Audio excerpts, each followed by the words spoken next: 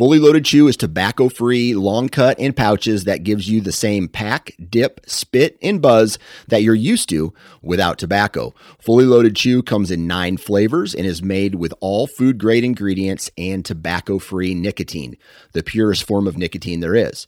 To give us a try, head on over to fullyloadedchew.com for a $1 can of chew with free shipping when you enter the code OUTDOOR1. OUTDOOR and the number 1. Lastly, many outdoorsmen are trying to quit tobacco altogether, and Fully Loaded Chew may be that first step. For more information on our product line, visit fullyloadedchew.com. The Houndsman XP podcast is fueled by Joy Dog Food. Joy Dog Food has a rich tradition of supporting the Houndsman of America. Founded in 1945, Joy is proud of its history and the relationship it has built with the American Houndsman. And in 76 years, there's never been a recall. Made with 100% American-made high-quality ingredients, Joy Dog Food has one of the highest calorie-dense formulas on the market. For 76 years, this made-in-America product has kept hunting dogs in the field day after day, season after season. And when we say made in America, Joy has a long track record of fighting for American freedoms by being on the front lines against the animal rights movement and their extremist tactics. Joy will fuel your hounds and fight for your freedoms. Fueled by Joy.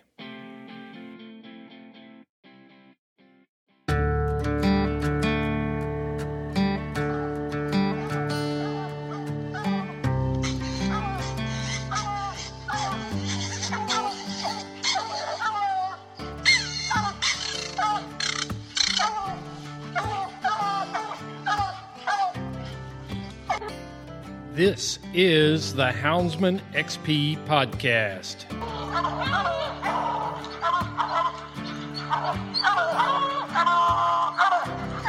Good dog, get that bear. Get that bear in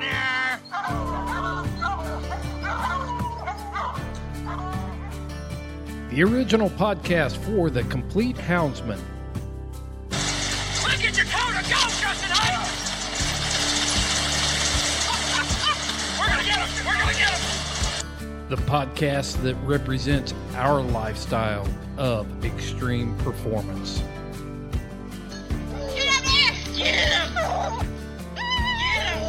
Yeah, good boy. Good boy, Ranger. Uniting houndsmen across the globe from east to west, north to south. You know, if you're going to catch a cat or a lion, you know, you have to have teamwork. We take you to the wildest places on earth.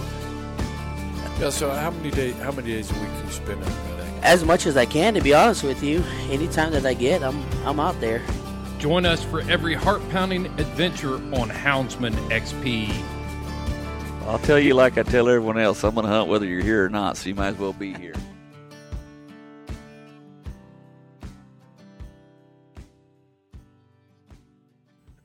This podcast was recorded live at the Grand American. I sit down with an old friend, David McKee.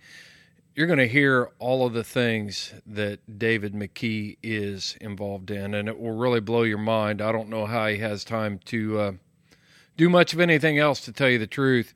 But David has been the president of the Grand American for several years. He's been the president of the South Carolina State Coon Hunters Association, and we talk about all of the things that go on behind the scenes and give people an in-depth look at what it really takes to put on major events and also how to run an effective organization. And David is an extremely humble guy.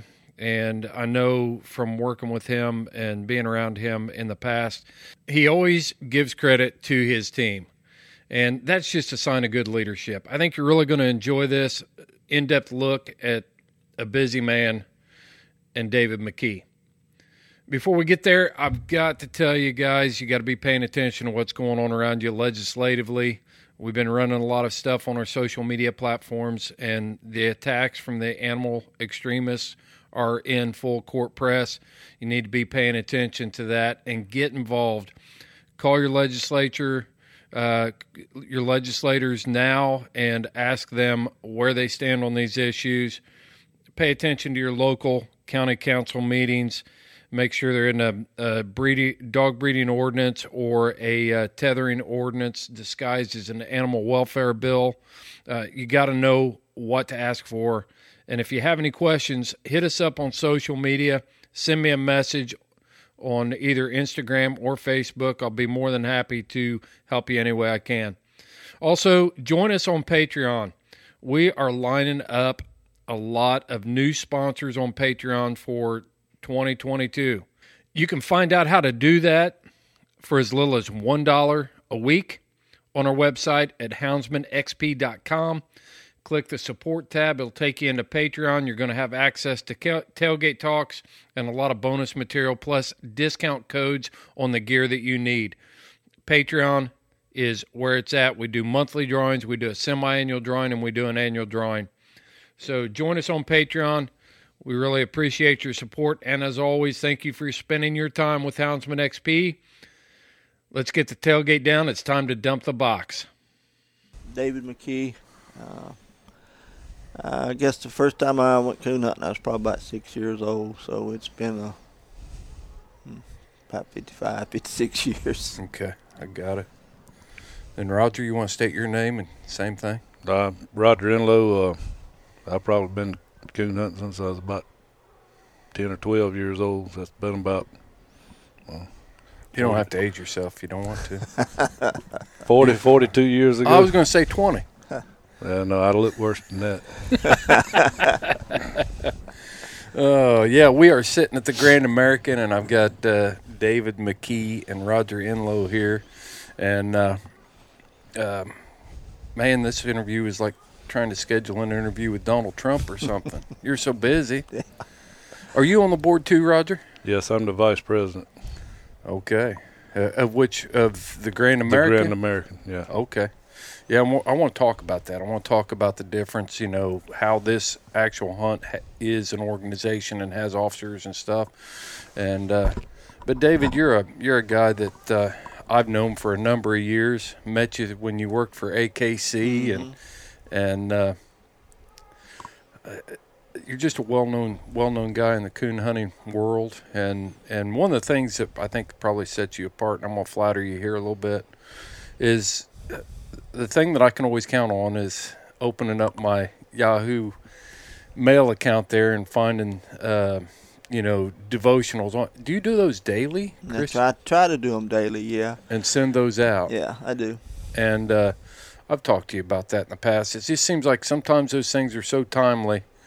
It just proves that there's divine intervention in our lives. Amen. and guidance and things like that, and I've always appreciated that out of you. But I think that's one of the things that people really appreciate about you is, that level that you, that personability and the level of care that you give things. So I just want to take an opportunity to publicly thank you for that. I appreciate that. I mean, I think if you don't have faith in the Lord, you're missing out on a lot of blessings. And Agreed. If I just get a little bit of chance to share it with other people, I want to. Right. Well, tell me how long you've been the president of the. Let's define the different hats that you wear, because Can we do that in the limited amount of time you've got? We can. That's no problem. I've been involved with the Grand American on the administrative side since '92. I started out helping as a master hounds. Mm-hmm. I've judged the bench show several times over the years, but probably in '99 or so, I got elected to the board of directors, and was on there probably maybe 6 years, and then got elected chairman of the board. Mm-hmm. And this is my 14th year, I believe, as president. 14 years as a president. Roger, how long you been involved? So it's probably around 2000, wasn't it? Mm-hmm. Started off coming down here with the club, running the kitchen. Mm-hmm. And very glad that we don't do that anymore. That's the truth. Then I got... I'm going to adjust something here for you real quick, Roger. Let's do it. There you go. After the kitchen, I got in on the helping Laird Thompson with the vendors, and wound up taking over the vendors when he gave it up. I done that for probably 8 years, and then I got on the board. It was still over the vendors, and now in the past, just this year I was elected vice president. So we'll see where that leads. Yeah. Who talked you into doing that? Exactly. You know why? The gentleman sitting here beside me. You know why? Yeah. He's gonna train you for a couple years, and it's gonna be adios. I've traveled with this fella from Georgia to Indiana and everywhere in between there. So. That's where I met you the first time. We were trying to recall that, but it was at the AKC World Hunt? Yeah. Yeah, you rode up there, and as soon as you walked up, I remembered meeting you up there, Roger. And so how long has the Grand American been going? This is our 57th year. 57 years this hunt's been here. Yeah, it's been in the same location. Mm-hmm. And why was it? Give us some background on the Grand American. As much as I can remember, it originally started. There was hunters from South Carolina, North Carolina, and Georgia wanted to come together in a central location and start promoting the sport. Mm-hmm. So they decided on Orangeburg for really kind of in the middle of all three of the organizations that were coming together to do it. And, prime hunting, good location, plenty of support with local clubs and stuff. The first year, I think they drew like 100 dogs or so, and it's just grown over the years. Originally, I think it was ACHA. Then at one time, it was UKC one night and ACHA the other night. I remember when they did that. And then there was kind of a little bit of I guess power struggle or whatever you want. One kennel club said they wasn't going to do it if the other one did it, and vice versa. Mm-hmm. So it wound up going ACHA for a number of years, and then when AKC bought ACHA, and then it went to AKC, and maybe 14, no, it's been longer than that, probably 16, 18 years ago or so, we went back to UKC, and it's been with UKC ever since. But, the hunt is kind of unique the way we run it. There's 19 member clubs that put the event on, and 19 different clubs all come together to put this one event on. That is different because usually a major event like this has one main, sponsor club, and then they might pick up some satellite clubs and stuff, but not that extensive. No, it is very unique the way it is, and all the profits and everything is divided and goes back to those clubs based on the number of help that you supply. So that's interesting too. It's not just I send one guy up there and get the same amount as the club over here that's got 30 members there working. We take like the ones of us that are working the grounds. Our club gets a share per person per day. Guides, you get a share per guide per night, and all of that is totaled up at end, and we may have a total of 200 shares. Right. And then we take whatever money and we divide it between those clubs. So it really benefits the clubs because, as we all know, our sport on the local level is really struggling. Right. We'll talk about that in a minute. I do want to dive into that topic with you a little bit because it seems like our bigger events are thriving and our smaller events are struggling. But so the Grand American is kind of coined and labeled as the kickoff for the competition coon hunting year. Yeah. And has it always been that way? Yeah, I think so. Has it always been this time of year? Yeah, it's always been. It's the first full weekend in January. If the first falls on Saturday or Friday, and we move it back to the next weekend. because of deer season. Okay. Because a lot of our guides hunt these plantations and stuff down here after deer season. Right. So it's always the first full weekend. So Mm-hmm. that's why about every 6 years it'll be the second weekend, and it kind of confuses people, but it's because the first fell on Friday and deer season's still open. So. Yeah. Yeah.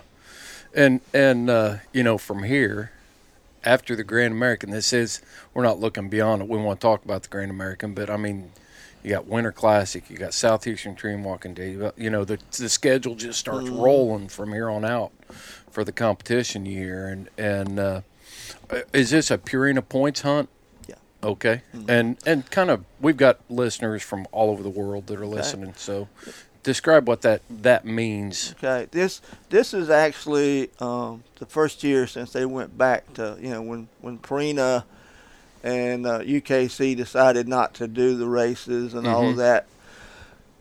Year before last, Purina approached us about doing something and starting it here. Mm-hmm. So last January was the first event of Purina's race last year.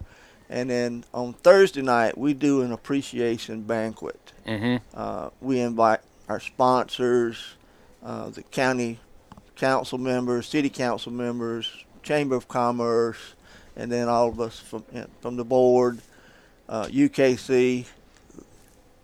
This past Thursday, we recognized the overall Purina show race winner and the hunt race winner at our banquet on Thursday night. Nice. Yeah. And, so the 2021 was recognized right off the bat at the Grand American. Yeah. And the Purina points races, for those that don't know, is a series of, I would say, the more prestigious hunts in United Kennel Club, the big hunts, and that tally, handlers can accumulate points for themselves and their dogs throughout the year at these bigger events, and then at the end of the year they tally up the points. It's a lot like the NASCAR, NASCAR points accumulation. It is. Yeah. And they also told us that they're adding, I think, 20 state races this coming year as well, so to make it more competitive. And there's a lot of opportunity out there. Yeah, I mean, first place in the hunt was $10,000. Show was $5,000. And Purina gave us money last year to give to our first place winner in the hunt and to our show winner, and they did that at each one of the events that was selected. I think they're doing something a little different. I haven't sat down and then actually we haven't. Are we going to talk with Dave this weekend or something? You were supposed to. And try to talk with him and see what their plans for. Because it's a hectic weekend for us. It is. And as you know, when you contacted me a week ago and I told you there's no promises, I would try my best to do this because I really value your friendship and what you're doing through these podcasts and stuff. And I got to be honest with you, I'm not a podcast person. The downloads we're hitting, I guarantee you, people that are listening. Yeah, and I've had several people ask me about doing them and stuff, or do I listen to them? I'm like, it's not that I don't care or anything. It's just between my farm and work. Well, I sometimes if I get an hour and I sit down, it's more important to get the story out there. And we're hitting several thousand downloads a week, and going out all over the world, and that's great, and things like that. But this kind of story, I like going and finding. We've got to talk about the backstory behind these events. Mm-hmm. A lot of times. The winners will be posted in the magazine, but how does it all happen? How does it all come together? Those are the things I like to talk about. Yeah, I've had I'm not going to use the young man's name, but for several years he would always come up, you need to do this. You need to do this way. And I finally told him, I said, when you become involved and you start helping me, There you go. then I'll start listening to your suggestions. I said, you got some good points. I said, but when you get involved, then we'll talk. And the next year he got involved, and maybe last year or something, we were somewhere and we were sitting there talking, and he said, Mr. David, I want to tell you something. He said, you remember a few years ago when I was complaining and going on and what you told me? And I said, yeah. He said, I didn't realize how much work went on to putting on this event until I got involved. Yeah. I said, most people don't. We sat down last night, Roger, our chairman of our board of directors, Jay, and a few of the board members, we sat down last night for an hour or so, started bullet points for next year. You're already planning for next year. Already, and this event isn't over. No. Let's talk about this event real quick. I want to give people an idea of how big this event is. How many dogs are you hunting? We hunted 285 last night. Mm-hmm. We had 141 in the show. Mm-hmm. And we'll hunt somewhere close to that tonight. Ours is a little unique because we take our double cast winners to go back out for the championship. Mm-hmm. For years, it was based on high score. And that's all right. Yeah, and we had. I expect a busy man's phone to ring. Yeah. We had always some problems, if you would put it that way, or there was always questionable scores and stuff when you're doing high scores, and we policed that very hard. People don't know how many scores that we actually threw out that mathematically were impossible. Right. But there's always that question. So you've been in this business a long time, David. As far as being a master of hounds, and you were a field rep for AKC when their coonhound program was going. Are you still with AKC? Yeah. Okay. Yeah, I still have so you're some. still involved there, and so you know when there's. Well, when there's a turd in the punch bowl. Yeah. It's not, it's not hard a lot of times. Even when you last year we had a guy come in, pretty decent score. I know him, and when he don't look me in the face when I talk to you, as you as an ex law enforcement officer, that's a clue. Yeah. So you want to look a little deeper at situations like that. We found that the scorecard was false. Yeah.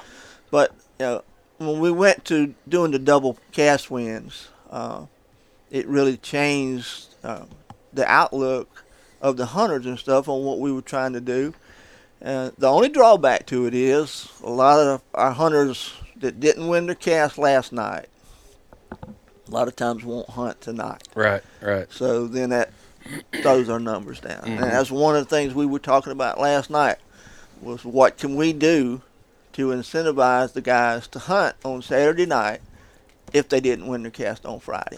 If you're not moving forward, then there's no standing still in this business. You can't. You've either got to move forward and make improvements or watch it go away. So, and I think Roger and Jay and Harry and all the guys, I mean, I got a great staff. I'm proud of every one of them. It doesn't matter what needs to be done. We all got these radios on, and one of us can call and say, I need such and such, and there'll be 3 people say, I'm on the way. So it's always a pleasure. It's a long weekend, and I usually on Monday I'm beat. I would imagine. I look forward to it every year. Well, Roger, what's your you've been involved here since 2000. That's a couple of years. About 22. My math isn't the best, but Somebody bring me a key to unlock the building for the pictures. that's okay. People need to realize how busy you guys are. How have you seen? What changes have you seen here that have impacted the whole? There's been a lot of changes over the years. I mean, like David was saying, we've made changes with the hunt. Past 2 years have been kind of difficult with the vendors because of the COVID situation. Mm-hmm. Last year, the vendors were down because of COVID. A lot of them had it, and then this year, It's more of a supply chain issues that we got going on. The people You can't find a TT15 here. Right. There's a lot of stuff you can't find. That's right. We got about half the vendors we normally have, and a lot of people think Grand American's going down, but they don't take in, what all's going on in the world. Mm-hmm. So, all that plays a part. It's Right. not that we're not trying. It's just, Well, you don't have the product to doesn't matter. make something. It's hard no matter what business you're in. I mean, whether it's construction or it's, they can't build a pickup truck. And, it's just one of those deals that has been plugging every facet of business and industry. All right, David's going to have to step out because he's got to do president stuff. So, Roger, you're carrying the ball, buddy. But as far as are your numbers up? Are they down as far as hunt entries, things like that? People in As far as attendance? the hunt's concerned, they're staying about the same. I mean, they fluctuating about 30, 40 dogs, a year difference. Basically, the only issues we've been having is with the vendors. Mm-hmm. As far as the hunt itself, it's still, as far as number-wise, it's still the same. Yeah. So what is it about this event that keeps you involved? From the outside looking in, it'd be easy for somebody to sit back and say, man, those guys are running their butts off. They're already planning for next year. There's a lot of work involved. Why would anybody want to do that? What keeps you involved? Well, to be honest with you, I haven't coon hunted in about the last 6 years. I don't even have a dog anymore. That's because I've had a bunch of health issues. My wife don't want me out by myself. But I've always enjoyed coon hunting since I was a child, and I'll probably be involved with this for many more years. Mm-hmm. I just enjoy it. And more than anything, I like to see the young people get in it. This is a dying sport. Always has been. But yeah, as long as we can keep the younger generation interested, I'm all for it, and I'll be here to help. Briar Creek Kennels is your complete hound hunting outfitter. Boots, lights, collars, and tracking equipment. Dog boxes, kennel supplies, collars, clothes, squallers. Whew, they have it all. Briar Creek Kennel is a Garmin and Dogtra dealer. Owner Chris Girth will ensure Briar Creek Kennel customers will get top of the industry customer service. Whether you purchase from their website or you find them at a major coonhound event, Chris and his staff will share expert knowledge and experience about every product they offer. Chris Girth is a top competitor and breeder of hounds. He knows what gear you need to be successful. Look for Briar Creek Kennels on the web for a complete online store, or look at their fully stocked trailer at any major coonhound event. Briar Creek Kennels, offering a hound hunting public generations of excellence. Where do you think coon hunting would be without competition coon hunting today? There'll probably be only a handful of people. I agree. I mean, it's easy to sit back and throw darts at competition hunting and find faults with it and talk about all the problems with it and perceptions about cheating and stuff. But, man, I can tell you, I think if it were not for competition coon hunting and the people that attend these events and breeding these dogs, it would, for one, it'd be really hard to find a good hound, a good prospect to hunt. But, man, we wouldn't have nearly the people involved. No. Yep. When I was a kid, it was the older fellas that got everybody, involved in it and whatnot. And I mean, they're still there, but they're dwindling down. So, I mean, the young people's got to have something that teaches them. And that's one of the things that David started to talk about, involvement and clubs and things like that. The bigger events seem to be really thriving. I mean, we're seeing unprecedented payouts in some of these money hunts these days with $100,000, and nobody ever dreamed that. I mean, Josh interviewed Shane Patton a couple weeks ago, and Shane had asked Roger Dale if he ever thought he'd be writing a check for $100,000. Nobody ever thought that, and we're at that level now. I mean, this is starting to get to be big business, but you get on that side of it, but then you look at the local club, and we're going to shift gears a little bit to the South Carolina Coon Hunters. Are you still the president of that too, David? Yeah.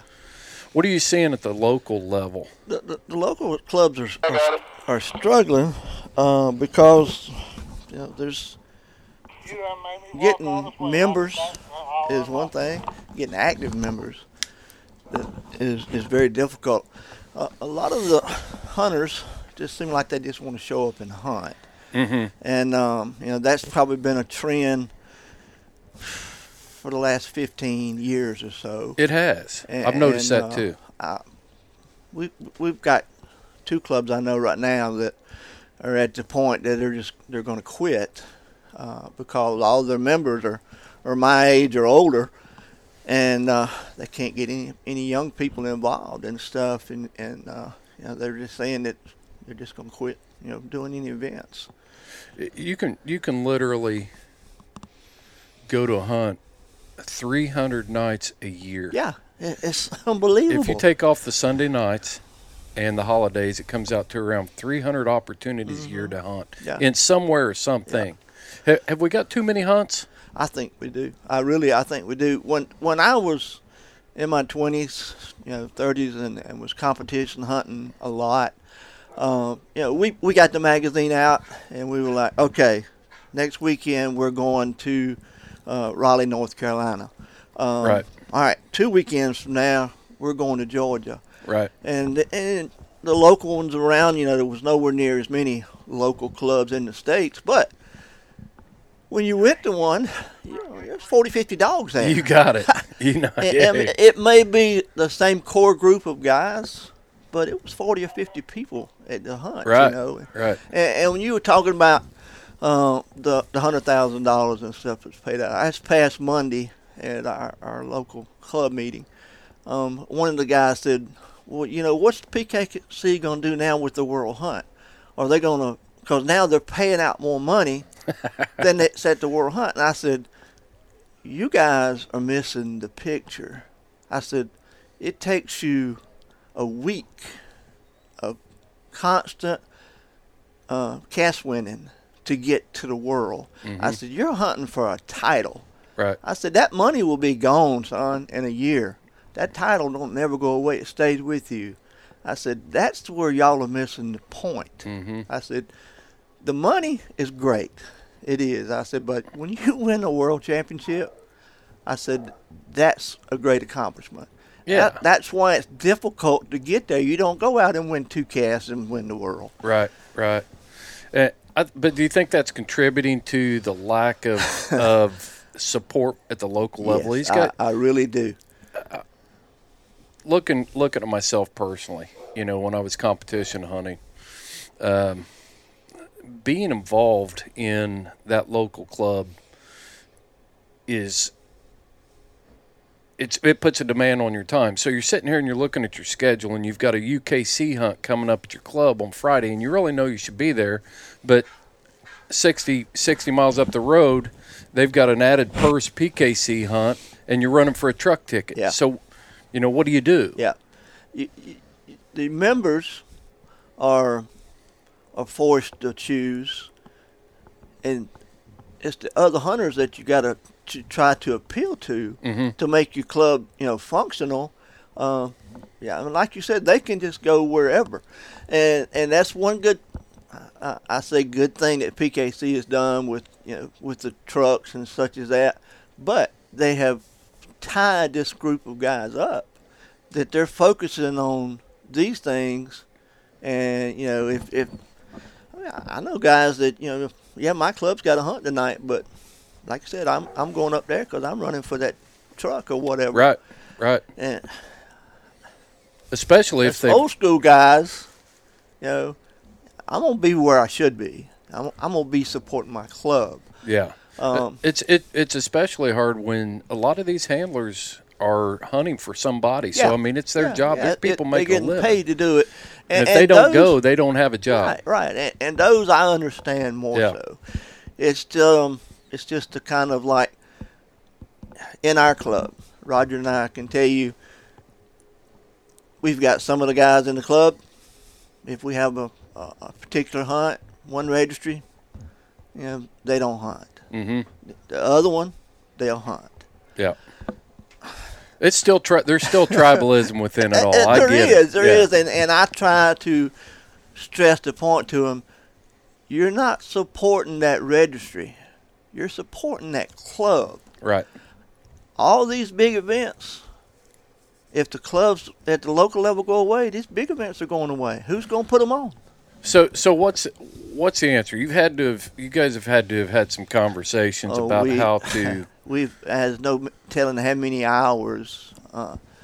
Myself, Roger, Laird Thompson. Laird is the vice president of our state association, and we're all very good friends, and we hunt and spend time together. But there's no telling how many hours we've tried to work that solution. What are some ideas? What do you think, Roger? What do you think?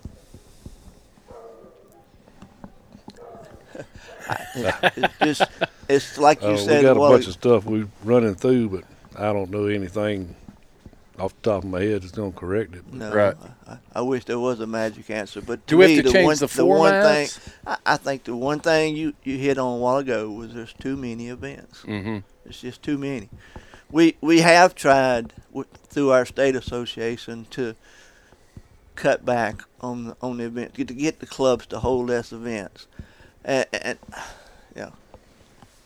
if you hold 10 events in a year and you draw 15, 20 dogs at those events, or you hold 20 and you draw 2 dogs, which one's benefiting you better? But the light bill still comes in, the heat bill still comes in, taxes, all of it still comes in, insurance, all of that. They but they're not involved with that club aspect, so these guys just don't understand that part of it. Right. But yeah, I wish there was some answer, because the reality is it's not getting any better. Yeah. Well, let's shift gears a little bit and talk about South Carolina. And I think it's important I like talking about this part of it because we talk a lot about joining state organizations and supporting. And I think it's important that hunters understand what it takes to keep our lifestyle and our sport alive. Yeah. And nobody really understands the amount of work and why your state organizations need you as a member. Absolutely. So kind of run down what South Carolina Coon is. It South Carolina Coon Hunters Association? South Carolina State Coon Hunters Association. Yep. We, I think we have a good organization. I think we have some good programs in place. We have a legal defense fund that is for our members. If you're coon hunting, you have a hound get shot, and the hound is where it should be, as far as it's not molesting livestock or anything like that. Right. But if it's hunting, and it gets shot, we pay for the lawyer to prosecute that person. And we've been successful several times. Mm-hmm. We just did a 3-part series called Don't Shoot My Dog on this podcast, and talked to a victim, talked to an investigator, and talked to a prosecutor, and how the Hoosier Tree Dog was involved on all 3 levels of that. Mm-hmm. And over the years, but that's good news. Another resource. Yeah, when y'all started the Hoosier Tree Dog Alliance, Jerry approached me with how we ran our program and stuff. Yeah. And when we started it, every member put $10 a year into it. Right. Until we got up to $10,000. Now we keep that money there. If Roger's dog gets shot, he gets a lawyer of his choice. So we have several that are, pro hound that we recommend, but he gets a lawyer, takes it to court. If he wins the case, once he recovers the money, what he paid the lawyer goes back into the fund. If doesn't get anything, then the members, we put the money back into it to get it built back up. Right. You've got to do things like that. Absolutely, you got to take care of your membership and what other things does South Carolina? What else are you guys doing to take we care have of members? one. It's a statewide barring system. Statewide what? Barring. Barring? System. Yes. We just used it 2 months ago. If you have an individual at your club that's causing problems, and your club tells him, we're not going to allow you to participate for 6 months, a year, whatever. That club notifies our state secretary. Our state secretary sends out a letter to each one of our member clubs stating what happened, why, and what they're going to do for 6 months. Our clubs have the option. They can say, okay, we're going to support you. This individual's not coming to our club for 6 months either. And when you get 25, 30 clubs, do that, it has a huge impact. And we've actually had people have went back and apologized to the club and said, look, I can't hunt nowhere in South Carolina right now, because we don't do just one registry. It's a club-wide. The clubs take responsibility for it. Clubs take responsibility. And I like the concept on that, but how do you police it? I mean, what keeps a guy that walks into a club that's not his and he has a problem with the club with a score or judging, or he doesn't agree with something, and somebody just says, well, we're going to bar you if you're going to argue? Yeah. No, it was more detailed. We have a form that they fill out, tell them why, why they're doing it and stuff. And it has to be, your club's going to have a meeting with this guy and kind of like a disciplinary committee, the way UKC and all the kennel clubs do. It's not going to be just, I got mad at Chris and Right. I'm club president and I'm going to tell Chris he's not coming back and I'm going to get all the other clubs to do it. So, Exactly. That's yeah. it's not being done at the Master Hounds table No. that night. And it's No, like, well, if you're going to act absolutely like that, we're going to kick you out, and I'll make sure you're barred at every club. No. Okay. No, it's not that way. And, Y'all don't mess around down here. well, it's but just- that's exactly what we've talked about, David. If we're gonna continue to be out here and do these things, we make wonderful contributions to our communities. We've got to tell that story. But one of those things is we've got to police our own ranks. We Absolutely. can't have people coming in. We call it shooting holes in the boat. Yeah. Yeah. We're all in this boat together. That's We want you here, but if you're going to shoot holes in that boat, Yeah. we'll throw you overboard like Jonah. It's much better to get rid of one person or to make them step back and reevaluate, why they're doing the competition, hunting or whatever, than to punish all the other people that you pull up at a club and you, oh Lord, there's David. I hope I don't draw him. We have really worked to try to open people's eyes to that, and that's our youth program. I'm proud to say this is going into our 30th year since we started our youth program. We give away scholarships. Kids might not think that much of it, but the parents love that concept. You bet. And How much money do you think you've given away in scholarship funds? Do you have that number? Ballpark? $20,000 or more. Yeah, easy. Houndsman XP is very proud of our partnership with the organization Freedom Hunters. Freedom Hunters is a nonprofit organization that takes America's veterans hunting from field to field, from the battlefield to a field near you when you volunteer your time to take America's warriors hunting with you and your hounds. It's easy. Go to houndsmanxp.com, click on the partnership tab, and it will take you to Freedom Hunters. You can go direct to their website to make donations at freedomhunters.org. Support America's heroes. Let's pay it back. Visit Freedom Hunters at freedomhunters.org or go to houndsmanxp.com and you can find them on our website. From field to field. Hey, folks, while we're talking about Freedom Hunters, here's an announcement for you. If you are going to be at the SHOT Show in Las Vegas, Nevada, between January 17th and January 21st, I will be there working the booth with Freedom Hunters. Stop by, check us out, and hope to meet you at the SHOT Show. Stop by and see what we're all about. Also, wanted to give a shout-out to my friends Kevin and Nancy Hall at Dogs Are Treed. They have got some great products out there. You need to be checking out their products, made for houndsmen, by houndsmen, the highest quality in the industry. I guarantee it. And the customer service is unbelievable. They have got several items that are essentials for houndsmen, starting with their tie-outs. These tie-outs are high quality. Everywhere I go, everywhere I hunt, every camp that I'm set up at, people are constantly asking me about that tie-out and how they get one. And you can get one at dogsaretreed.com. But you can look at their medical kits, high-quality stuff designed for houndsmen. Dogs are hydrated. Keep those hounds running. When it's most important, keep them hydrated. Dogs are hydrated. Paws are protected. It's all there, folks. And if you go to their website at dogsaretreed.com and enter the code HXP, 20% off at checkout, that's all capital letters, you will get 20% off of your entire order.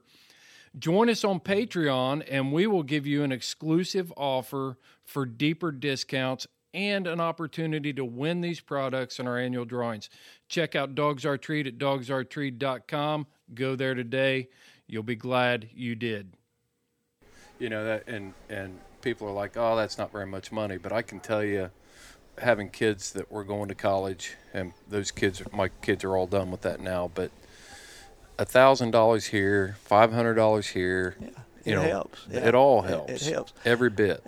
And we do that scholarship program through our tags. You know, I don't know of any other state that the coon hunters have a tag. You're talking about their license? Yeah. We their have hunting license? No. Our vehicle tag. Oh, your vehicle tag. We have our own vehicle tag, yeah. I did not realize that. Yeah. And the money you generate off of that license plate goes into a scholarship fund, yeah. That is brilliant. Yeah. That's why I'm talking to you. we this week, one of our members sent me a picture of their tag. It was 502. So we got 502 tags out there. Every time one of those tags are sold or renewed, the State Association Youth Fund gets $25. That's great. Yeah.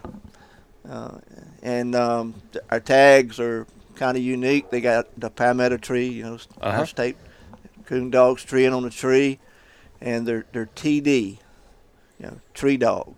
No kidding. And then whatever the numbers are.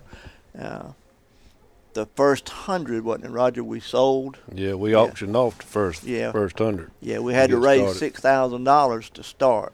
So we auctioned off the first 100 tags and raised about $7,500 just on the first 100.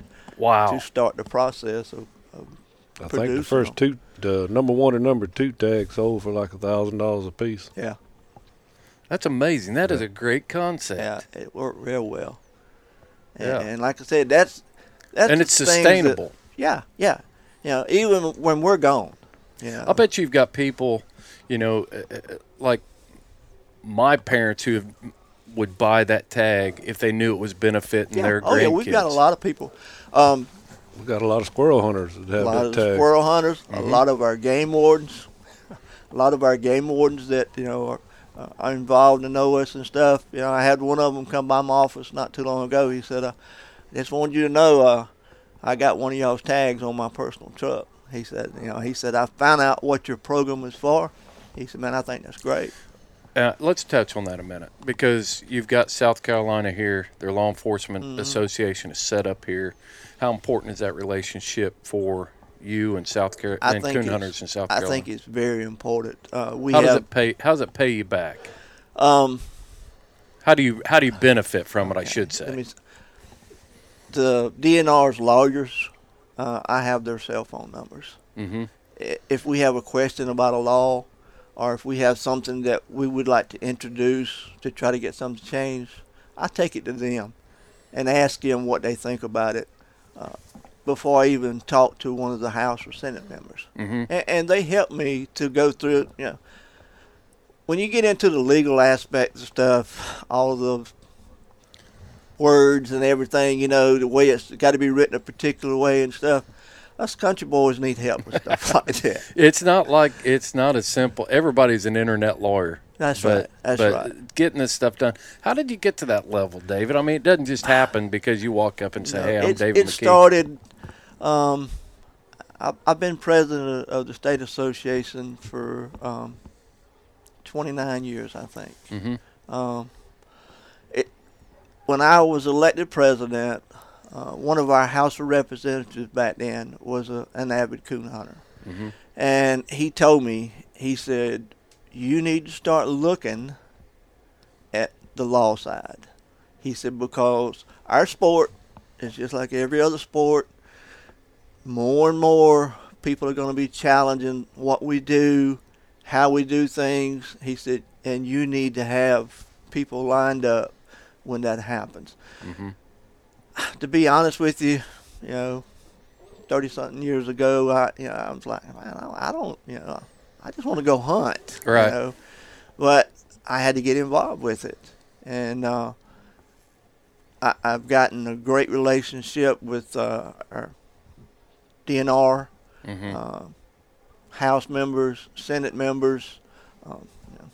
If I need to call one of them or whatever, it's a very good working relationship.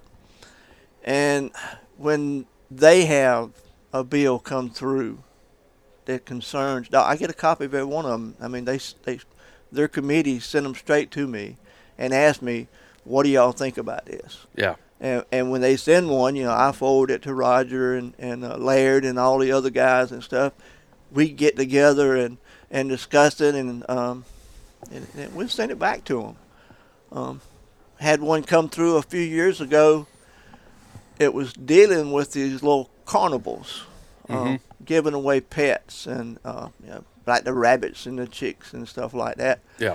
And they sent it to me, and I was looking at it, and I don't really see nothing here. But I read it the second time, and then the third time I read it, I'm like, wait a minute.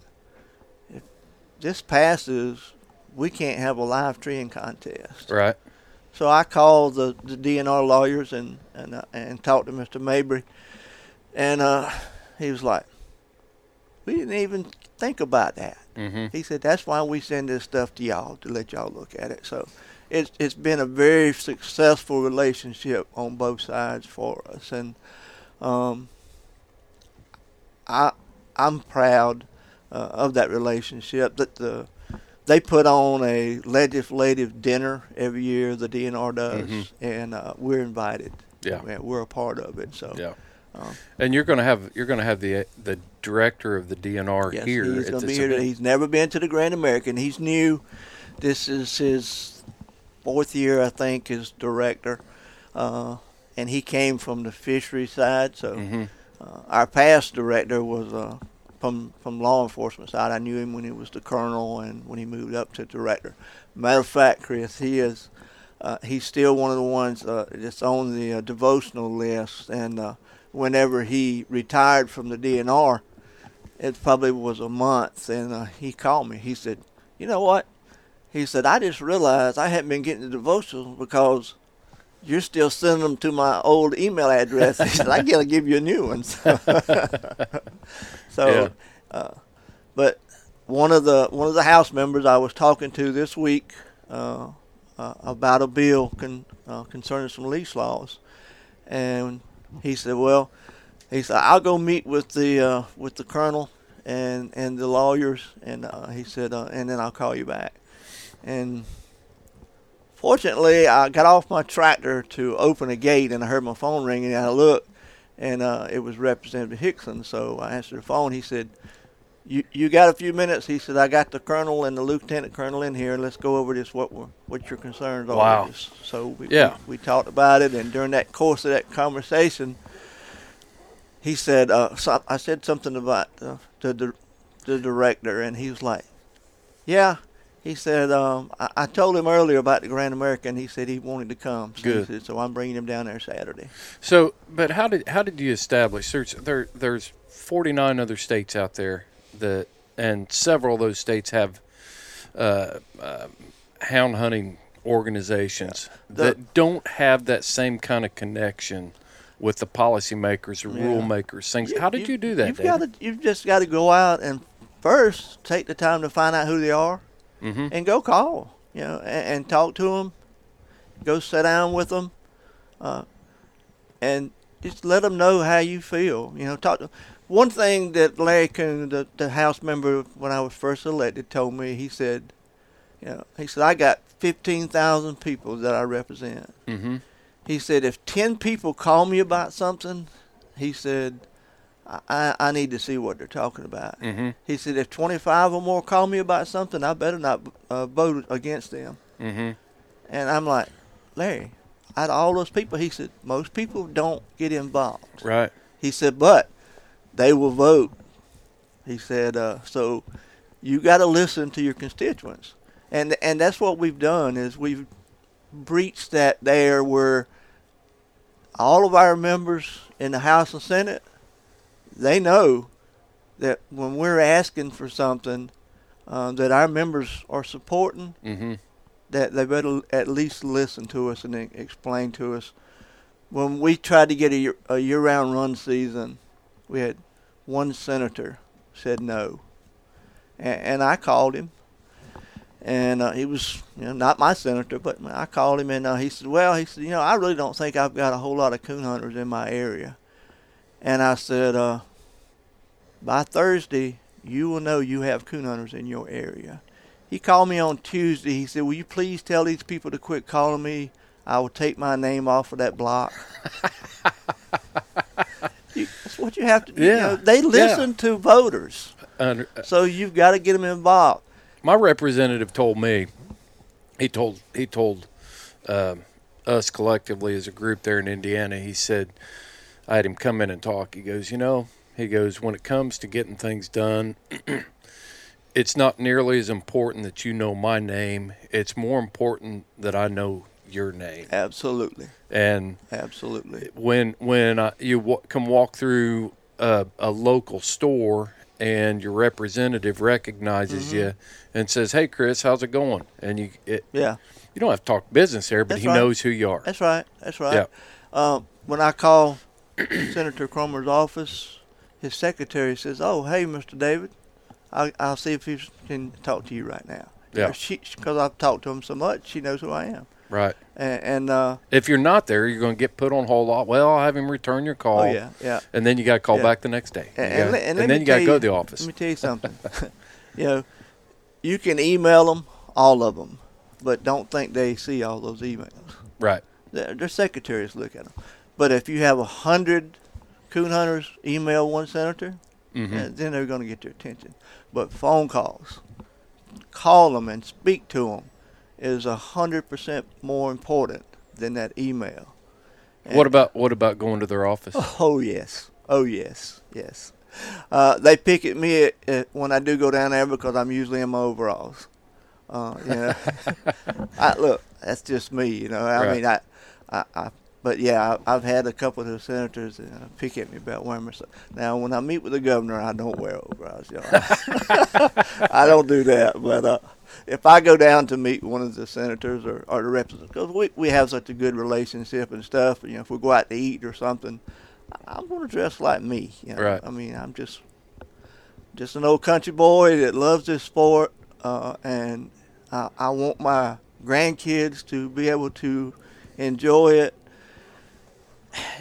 And I guess I was just willing to step up and say we got to do something, and it's got to start with somewhere. So I was willing to take that step. Roger, what's your opinion? Where would South Carolina be right now without a guy like David McKee that's been willing to get involved? And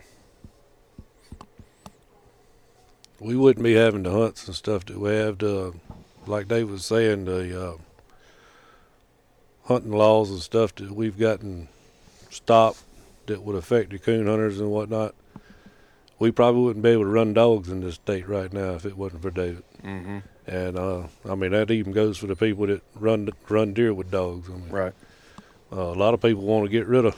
They think it's cruel, to run an animal with a dog, but none of it. Whether it's a squirrel, deer, or a coon, dogs are not actually touching they're putting them in a tree, or they just chasing them till they get tired of chasing them. But Right. I don't think we'd be able to hunt with dogs, period. Yeah. If it wasn't for David and a couple others. So I do appreciate that from him. Yeah. Yeah. I do appreciate that, and that couple of others is very important because it's just not, it's a group effort.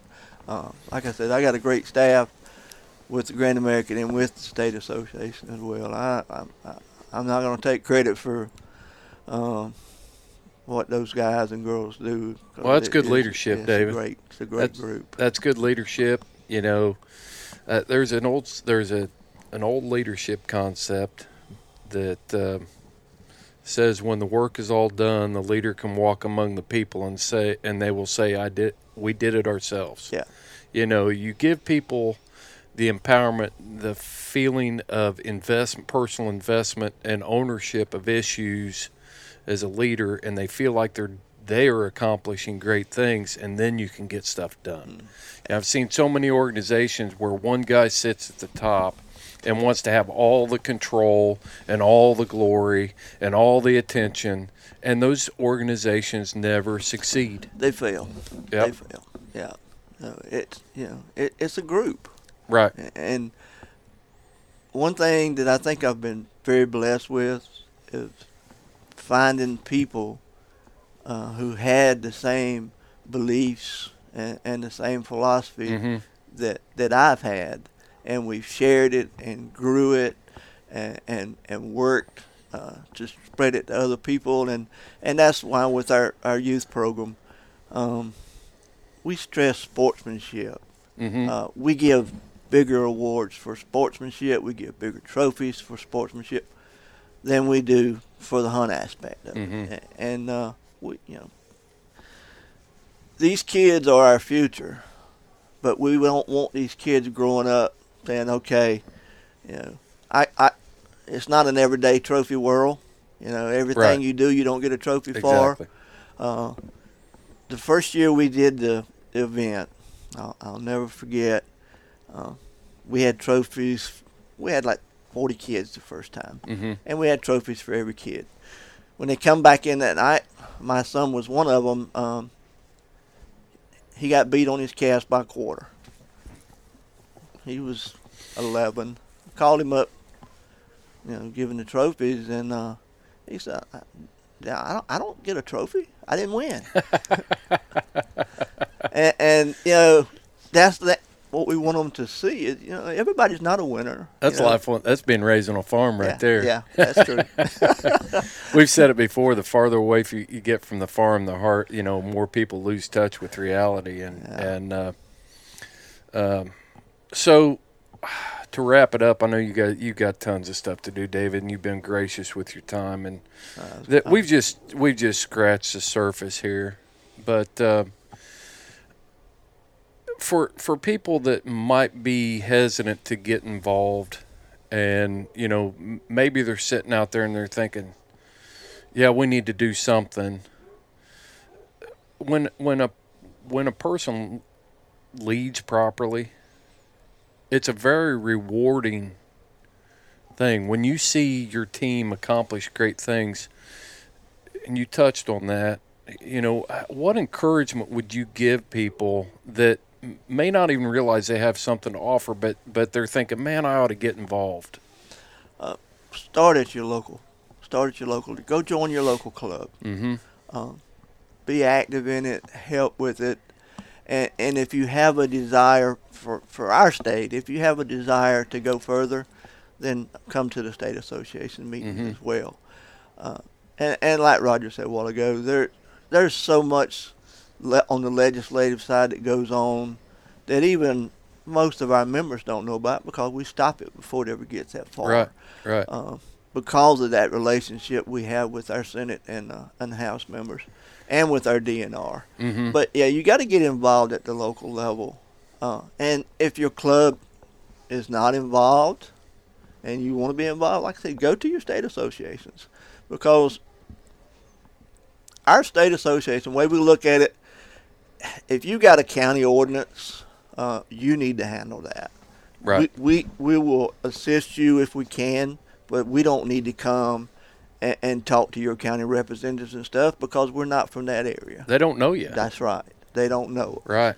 But when we go to the State House, they know us. Right. And that's where we concentrate on. Mm-hmm. So if you and that's want, one of the things that we get blindsided with, is these local ordinances and things. That's what's going to do us in. And that's what when I was talking with the colonel and the lieutenant colonel, it was a local ordinance that was a changing an at-large law for hounds at large. Mm-hmm. There's always the exemption that hunting dogs were exempt. Right. The way this one was written, when the local club sent it to me, and I read it, and I said, this is in violation of Title 50, which Right. is the state law. Right. So that's when I called the lawyers and get them to look at it, and I'm like, yeah, we need to contact them at the county level, because they cannot supersede the state law, and this is in violation. Right. Right. So, Well, David, I know you guys are busy. Like I said, I appreciate your time. We just scratched the surface here, but thanks for sitting down with us. I was glad I think to. I'd like to talk to you again when we're not so busy, and have you on again to talk about more of these types of things. Be glad to. Because I get calls, I get messages, I get emails. How do I start an association? How do I get involved? How do we handle this issue? What do we do here? So people are hungry for this information. Yeah, they need to be. And they're starting to see the urgency that they need to be involved. Right now, Arizona's looking at a proposal to stop hunting bobcats, mountain lions, and bears. Mm-hmm. And houndsmen are great at being reactive. Yeah. But we don't win being reactive. No, you've got to be proactive. You cannot build those relationships in the next 48 hours and be effective and influence people that are going to affect your lifestyle. No, and you can't always, like you said, when I told that senator he would know he had coon, that was a reactive action there, because we had to make a point. Right. But if we could have handled that before it got to there, and now with the relationship that we have with all, I think we can. Sure. But at that point, this country boy was going to make a point, and we did. You keep calling yourself a country boy, but you might wear bib overalls and look like, but you're pretty sharp, David. You're pretty sharp. I appreciate that. And I don't want anybody out there to be discouraged. You don't have to be an attorney. You don't have to you be. Do not. Everybody's got a first day on the job. Yeah. And it's all stuff that can be learned, but it takes people getting involved to make that difference. That's the first step. Yep. And like I said, that's what worries me so much about the local level is people need to go back to their clubs. Right. Roger, you got a thought? Yeah, you just got to be dedicated and have a lot of time. I mean, you put forth the effort, it'll get there. Mm-hmm. But you got to be willing to do it. So follow through. Stick with it. Yeah, for sure. Well, man, I appreciate your time. Great event, and hope you have a great day without any more major problems. Anyway, there's going to be problems. Always, but little bumps in the road. That's right. It's not a problem unless we can't fix it. David, I've always appreciated your friendship. I knew when I met you were a man of integrity, and I've always valued that. I appreciate it. I appreciate your friendship. And, Roger, it's good to see you again. You too. And, guys, until next time, you follow your hounds, I'll follow mine. All right.